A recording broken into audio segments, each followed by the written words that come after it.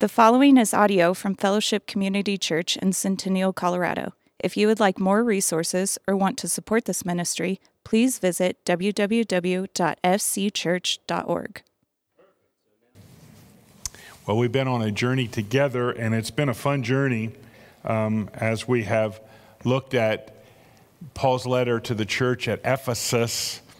There are those who believe that this was a circular letter, that while it may have originally gone to Ephesus, it was circulated throughout Asia Minor, which is true of several of the letters that we find in the New Testament.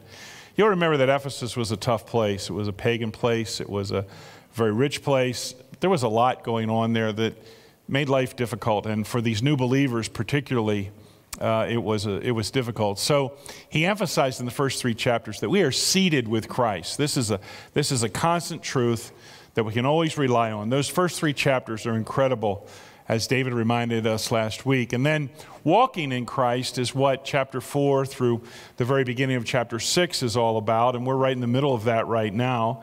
And then we'll conclude with standing for Christ, which is the spiritual battles that we face. That's at the end of chapter 6. He said in 5 and 18, which might be one of the key verses, that we are to be filled with the Spirit, which we understood to mean that we are to obey the Spirit. You know, we're to follow what the Spirit leads in our lives because He is a living person inside of us. And a Spirit-filled life is one which is lived under the control and guidance by the indwelling Spirit of God. That's a conclusion we came to. Now that affects every relationship and every decision we make, all those things. And so today we're going to be talking about a healthy home. And we're just looking at 4 verses in chapter 6, but I probably have about 3 hours worth of notes. So just giving you the heads up. Anyway, to start out today, I ran across a quote some time ago by a man by the name of Zig Ziglar. I don't know if you've ever heard of this guy, but he is an incredibly wonderful motivational speaker. Zig Ziglar was quoting a British anthropologist by the name of John Unwin. He conducted an in-depth study of 80 civilizations that have come and gone over a period of some 4,000 years. Through all of them, there was a common thread, he said. In each instance, they started out with a conservative mindset with strong moral values and a heavy emphasis on family. Over a period of time, conservative mindset became more and more liberal, moral values declined, and the family suffered. In each instance, as the family deteriorated, the civilization itself started to come apart. And in all 80 cases, the fall of the nation was related to the fall of the family. In most cases, that civilization fell within 1 generation of the fall of the family unit. Now, this is true of the Romans. It's true of the culture that were addressed in this letter, and it's a serious need for all of us to constantly be reminded of. And as believers in the Lord Jesus Christ, God has given us everything we need to have healthy homes. And that's the blessing. And this is His desire. The Romans did not view that family unit the same way as the Hebrews did. For instance, this is a great psalm. I love this psalm, Psalm 127. Unless the Lord builds the house, the builders labor in vain. Unless the Lord watches over the city, the guards stand watch in vain. I mean, the Lord has to build our homes, or it's not going to happen. We're not going to have the home we desired. In vain you rise early and stay up late, toiling for food to eat, for He grants sleep to those He loves. Children are a heritage from the Lord. Offspring, a reward from Him. Amen. Amen. I just want to say, I have 4 wonderful children God gave me. And I didn't deserve any of them. But I love all of them, and I'm so proud of each of them and for the lives that they are living now as adults. We made it through childhood. In every case, when they turned 18, I sat down with them and said, "How was your childhood?" Because it's over now. You know. But this is a serious subject. And like arrows in the hands of a warrior are children born in one's youth. Blessed is the man whose quiver is full of them. My AOL account is John Quiver, which means we're done. We got 4 arrows, and that's it. Okay? Anyway, it's just a blessing. It's a blessing. Blessed is the man whose quiver is full of them. They will not be put to shame when they contend with their opponents in court. Everyone who has been given children need to celebrate that gift that God has given them. And for those who are not able to have children or even choose not to, it's okay, right? I mean, they're still families. It's single people or families. I mean, all of that is important. But today we're concentrating on the subject of parents and children. And it's an important subject. It really, really is. What instructions does the Lord give us to help us build healthy homes? Well, Ephesians 6:1-3, children should obey their parents. Ephesians 6:4, parents should give their children guidance. Say, wow, that's pretty profound, Pastor. Well, it may not be as profound, but it's important.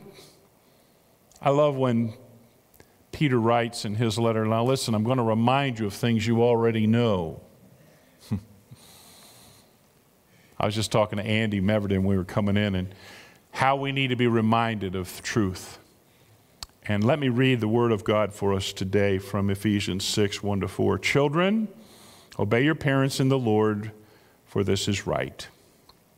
Honor your father and mother, which is the first commandment with a promise, so that it may go well with you and you may enjoy long life on the earth. Fathers or parents, do not exasperate your children. Instead, bring them up in the training and instruction of the Lord. Let's begin with children. It's kind of interesting and I think thrilling that Paul addresses the children. That in itself is an amazing truth, because the Romans, they just did not view children very well.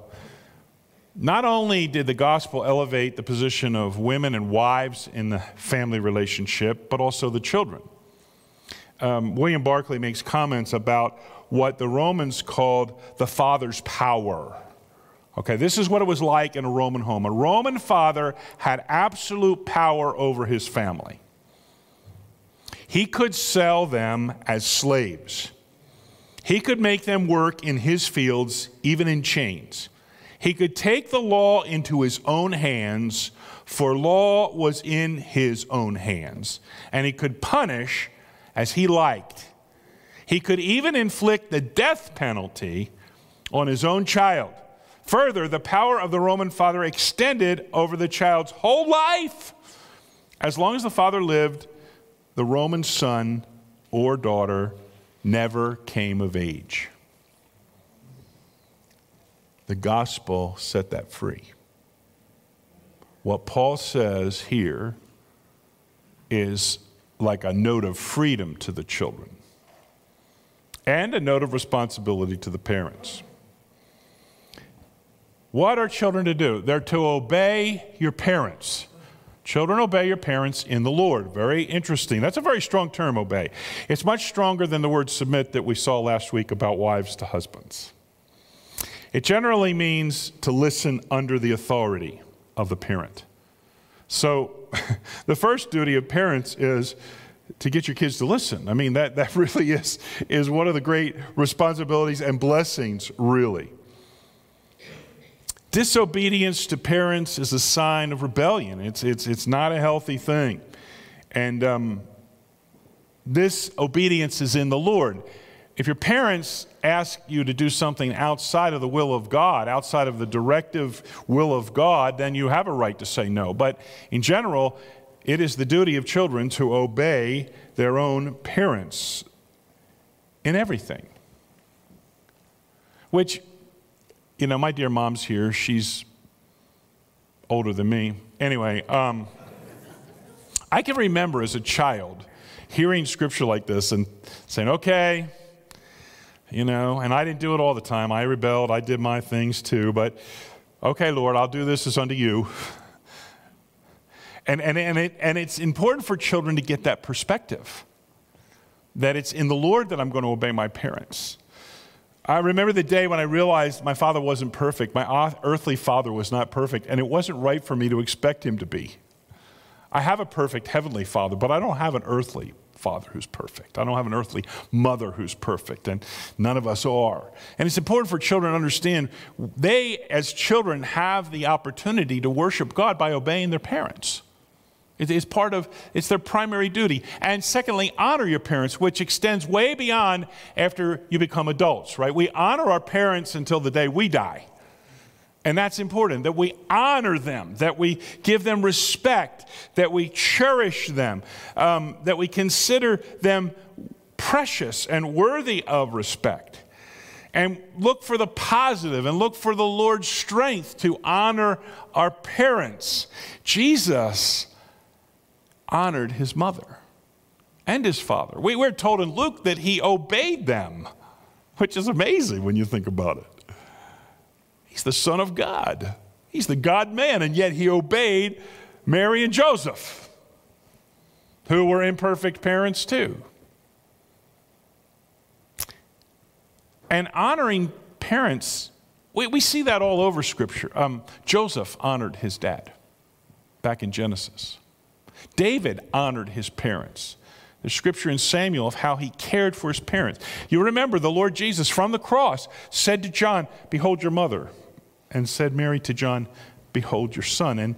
And from that day on, it says that John took care of Mary because that would have been Jesus' responsibility as the oldest child to honor his mother. Now, we can ask the question, that's what children are to do. Why? Because it is right. That's pretty simple. Because it is right. Children, obey your parents because it's right. Because it's required. It's a commandment. It's the first commandment with a promise. It's the fifth in the list of commands. Honor your father and mother. And it is required. It's not a suggestion. You say, Pastor, you should have given this sermon next week when the children are here. Well, maybe we will review this a little next week because we've got 7 baptisms. That's going to take a long time. Hallelujah. Okay. But we need to instruct our children, understand it's a command. And there's a reward with it. That you may live long on the earth, that there might be blessings in your life from doing this, by obeying your parents and honoring your parents. The book of Proverbs was written by Solomon to his son and his daughters also. And he says, for instance, "My son, do not forget my teaching, but keep my commandments in your heart." This is chapter 3, verse 1, verse 2. "For they," that is those commands, "will prolong your life many years and bring you peace and prosperity." There are ways that listening to your parents will bring forth blessings. Help you to avoid pitfalls and danger, and to help you to develop good habits in life. And may God help us to be godly parents. Now, what are some of the top ways that our children can frustrate us? Oh, isn't this fun? Just think about it, right? What are some of the top ways that children can really frustrate their parents? Well, I got a list of 50, but no, I'm just kidding. One of the ones that comes to my mind is when children will not communicate with their parents. When they just shut down and they won't talk and they won't communicate. Or when they trash talk their parents. I can remember some times in my life when I got caught trash talking my parents. What a convicting moment that was. When you lie to your parents, that's a dangerous thing. When you blame your parents for all your failures and mistakes. When you argue with every decision. As my children got older, I tried to employ something we call the appeal process. And as they got a little older, I'd say, okay, so if you don't like what I just said, you can make an appeal. Now, we can discuss it. I'm not guaranteeing that I'm going to agree with you, but I will listen to your appeal. And as they're growing older, and especially as teenagers, that really became important, that they knew that they're part of this process, and I want to help them to make good decisions. There's a lot of pressure to rebel today. We see it all over culture. We see it all over in many places. And that's really something that we need to be aware of. As a father, I used to tell my children, I have to require first-time obedience from you. First time. Not 10th time, not, first time. Because God requires first-time obedience. If I teach you that you can get away with it till the third time, what am I teaching you? I'm not teaching you what you need to know. God desires first-time obedience. And I need to teach you that. All in the context of love, of course. All praying for our kids, praying with them, loving on them, having fun with them. I had this idea that if I played with my kids when they were young, that would be good. And it is what's good. It is good. We have a lot of great memories of playing together. When my grandkids come in town, I don't have so much responsibility with all that stuff, so I get to play more. Children, obey your parents. 2 Timothy reminds us that one of the signs of the perilous times of the last days is disobedience to parents. And we see some of that in our society, too much of it really, and it is a sad trend. Now let's get on to parents should give their children guidance. The goal is to bring up your children. That's what the verse says in verse 4. Bring your children up. Our desire is to produce morally responsible Christian adults. Is that not true? That's what as parents we desire. And I believe this masculine plural shouldn't just be translated fathers. It should be translated fathers and mothers. I think it's a joint responsibility. Bring them up. That's the goal. The problem is, as is seen in the scripture here, don't exasperate your children. Now that's very convicting, even to just look at it. Exasperate means to make them angry.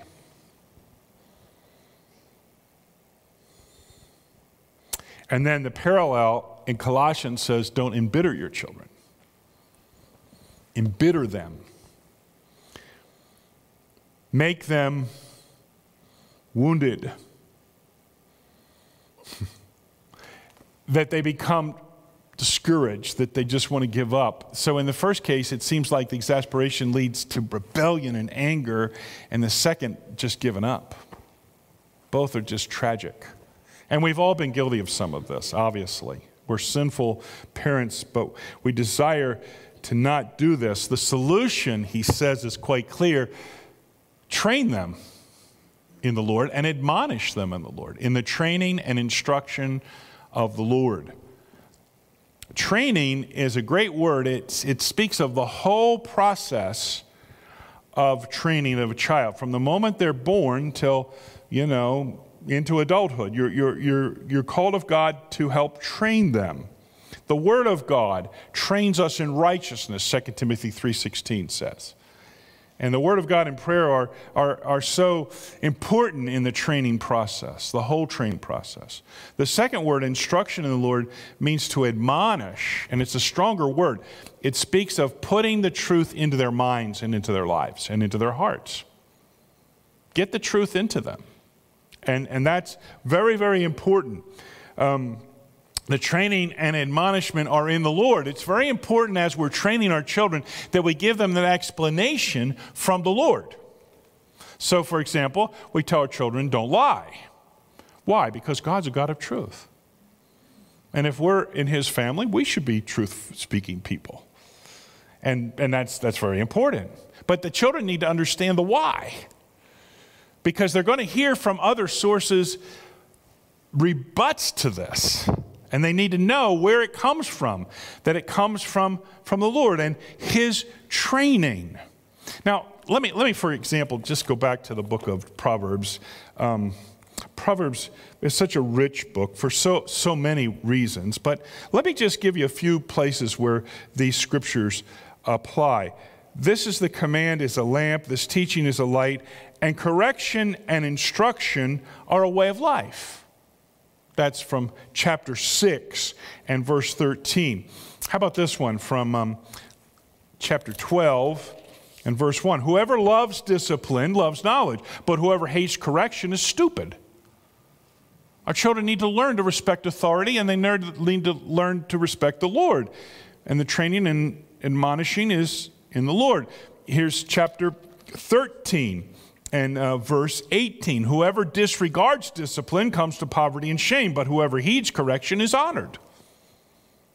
Again, I found in coaching that little boys in Little League don't like to be told they did it wrong. Yeah, none of us did. Sometimes we still fight it, but it's wise to heed correction and to learn that. When my sons, my twins, were in Little League, they learned how to lose. Some fathers protected their kids so they never lost. But my son had to pitch for a team that was horrible. They couldn't make a defensive play to save their neck. And he was out there pitching. And you know, when he became older and was in college, he was a closer on his baseball team because he knew how to lose. He knew how to go out and just do the best he could do. And see, that was an important lesson for him to learn. Well, there are more scriptures we could look at, but let's remember that we're to emphasize what is excellent. We're to do not just what's good, but what's better and what's best. We're to encourage our kids to do their very best, and whatever it is. And we are to set the model for that, of course. So, what are the top ways parents exasperate their children? Now I've got 500 on the list. I had 50 for the kids, but I got 500 for us. There are so many ways that we exasperate our children, and may God help us to recognize them and stay away from them. Constantly changing the rules or standards of your home. That is so confusing. It will exasperate a child. One of the rules that I had trouble obeying in my home was eating vegetables. No, not that one wasn't so bad. Throwing balls in the house. Oh, I love to throw balls in the house, but I need is, use a double standard to enforce the rules of the home. Get your kids to run to mommy or daddy depending on what the rule is that they want to disobey, right? That'll exasperate the children. Confuse your children with inappropriate punishments. I was with a father one day, we were playing a basketball game, and his kid missed a layup, and he yelled at his kid, "You're going to shoot 1,000 layups before you go to bed tonight." And I pulled him aside. I said, "Are you seriously going to make him shoot 1,000 layups tonight before he goes to bed?" Well, no, I didn't really mean it. Well, then don't say it. Belittle your children by recalling their past offenses often. Oh, boy, that'll exasperate a kid. Refuse to reward your children, especially after you promised that you would. Compare and contrast siblings often, especially in public. This is way too convicting. Set unreasonable goals for your child's future. Let God be God in their lives. Never recognize or compliment good behavior. Never trust your child. Martin Luther said, "Spare the rod and spoil the child." That's true. But beside the rod, give an apple. Keep an apple to give to him or her when they've done well. It's very important. Very, very important. I look at Deuteronomy, I think it's like the basic text for us. Hear, O Israel, the Lord our God, the Lord is one. Love the Lord your God with all your heart, with all your soul, and with all your strength. These commandments that I give you today are to be on your hearts. That's us as parents, right? That's to be on our hearts, the truths of God. And then we are to impress them on our children. And the impressing is the act of whetting a knife, when you draw the metal across the rock that's wet and to sharpen the knife. And it's the same action over and over and over again. How many reminders do you need in life? Be gracious to your children. Maybe they did forget, but keep instructing. Talk about them when you sit at home, when you walk along the road, when you lie down, and when you get up. I had a wonderful dad, I had a wonderful mother, and they did this. I think my father could make an object lesson out of anything, and he often did. And I appreciate that a lot because it was part of our lives. It's part of how they raised me. What are ways to be too overwhelming, too overbearing with your kids? Be overprotective. Shelter them. They'll miss out on the realities of life. It stifles creativity. Some parents never let their kids leave. It's sad. Or how about this? Threatening, repeating parents. Constantly giving orders with threats. Repeating it again and again and again. It inspires disobedience, sadly. Or how about manipulation? Operating on conditional love. Dr. Dobson, some years ago, wrote an article. I kept it because it meant so much to me, and it's such a good reminder. Don't use emotional blackmail. Do what I want, or I'll get very angry or go to pieces. Don't use the guilt trip. How could you do this to me after I've done so much for you? These are ways to manipulate. Help from beyond the grave. Your dear father would have agreed with me. It's a way to manipulate. It's not healthy. Or how about this? The humiliation. Do what I want or I'll embarrass you. Manipulation is inappropriate. It's overbearing. It's not the way to parent. But then we have the reverse ways to be too permissive. Bribing. Bribing. Don't bribe your kids. That's not appropriate. They should obey because it's right. Remember what we saw? Obeying in the Lord. That's the right thing. Don't bribe your kids. They get too much of that already. It ruins their motivation for reward. Let God reward them. Let them feel good about doing the right thing. Permissive is silent and no guidance, no rules. And then suddenly, without warning, strict discipline comes out of nowhere. Like they didn't even understand the rule, and all of a sudden they're getting disciplined for something they didn't know. They hadn't been told. I think the times when I've been abusive as a parent was when I had done this. I just neglected to remind them. And then exploded. That's horrible. Or how about being child-centered? That's really a big problem. When you are way too child-centered, you do everything to entertain and all this like you want to be their friend instead of being their parent. Be their parent. Which means sometimes you have to say no. And a lot of times you get to say yes. Isn't that great?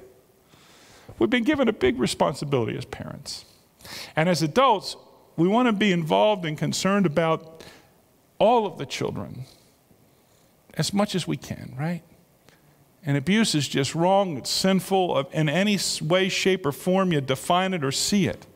So help us. I loved in my first church where a lot of us were young families. We had 50 kids under 5 years old at one time. And we were just helping each other. We were praying for each other. We were loving on each other.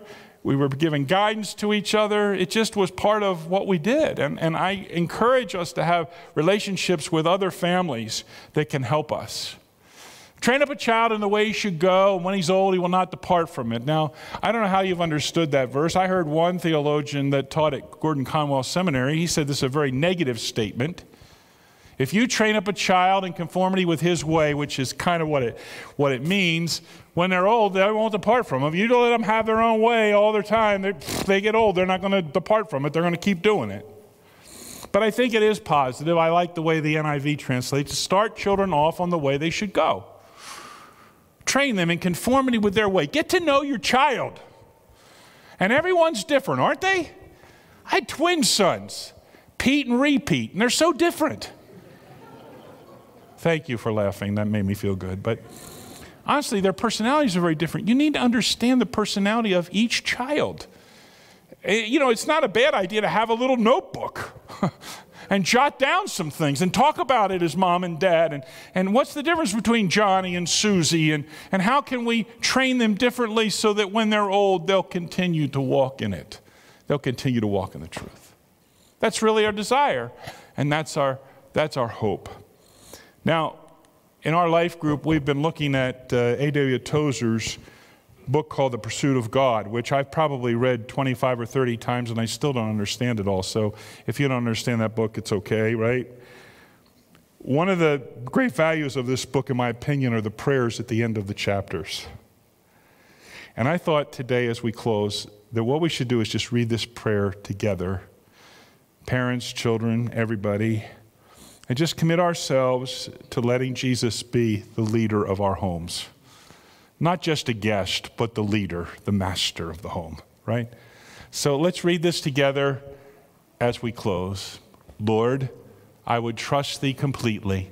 I would be altogether thine. I would exalt thee above all.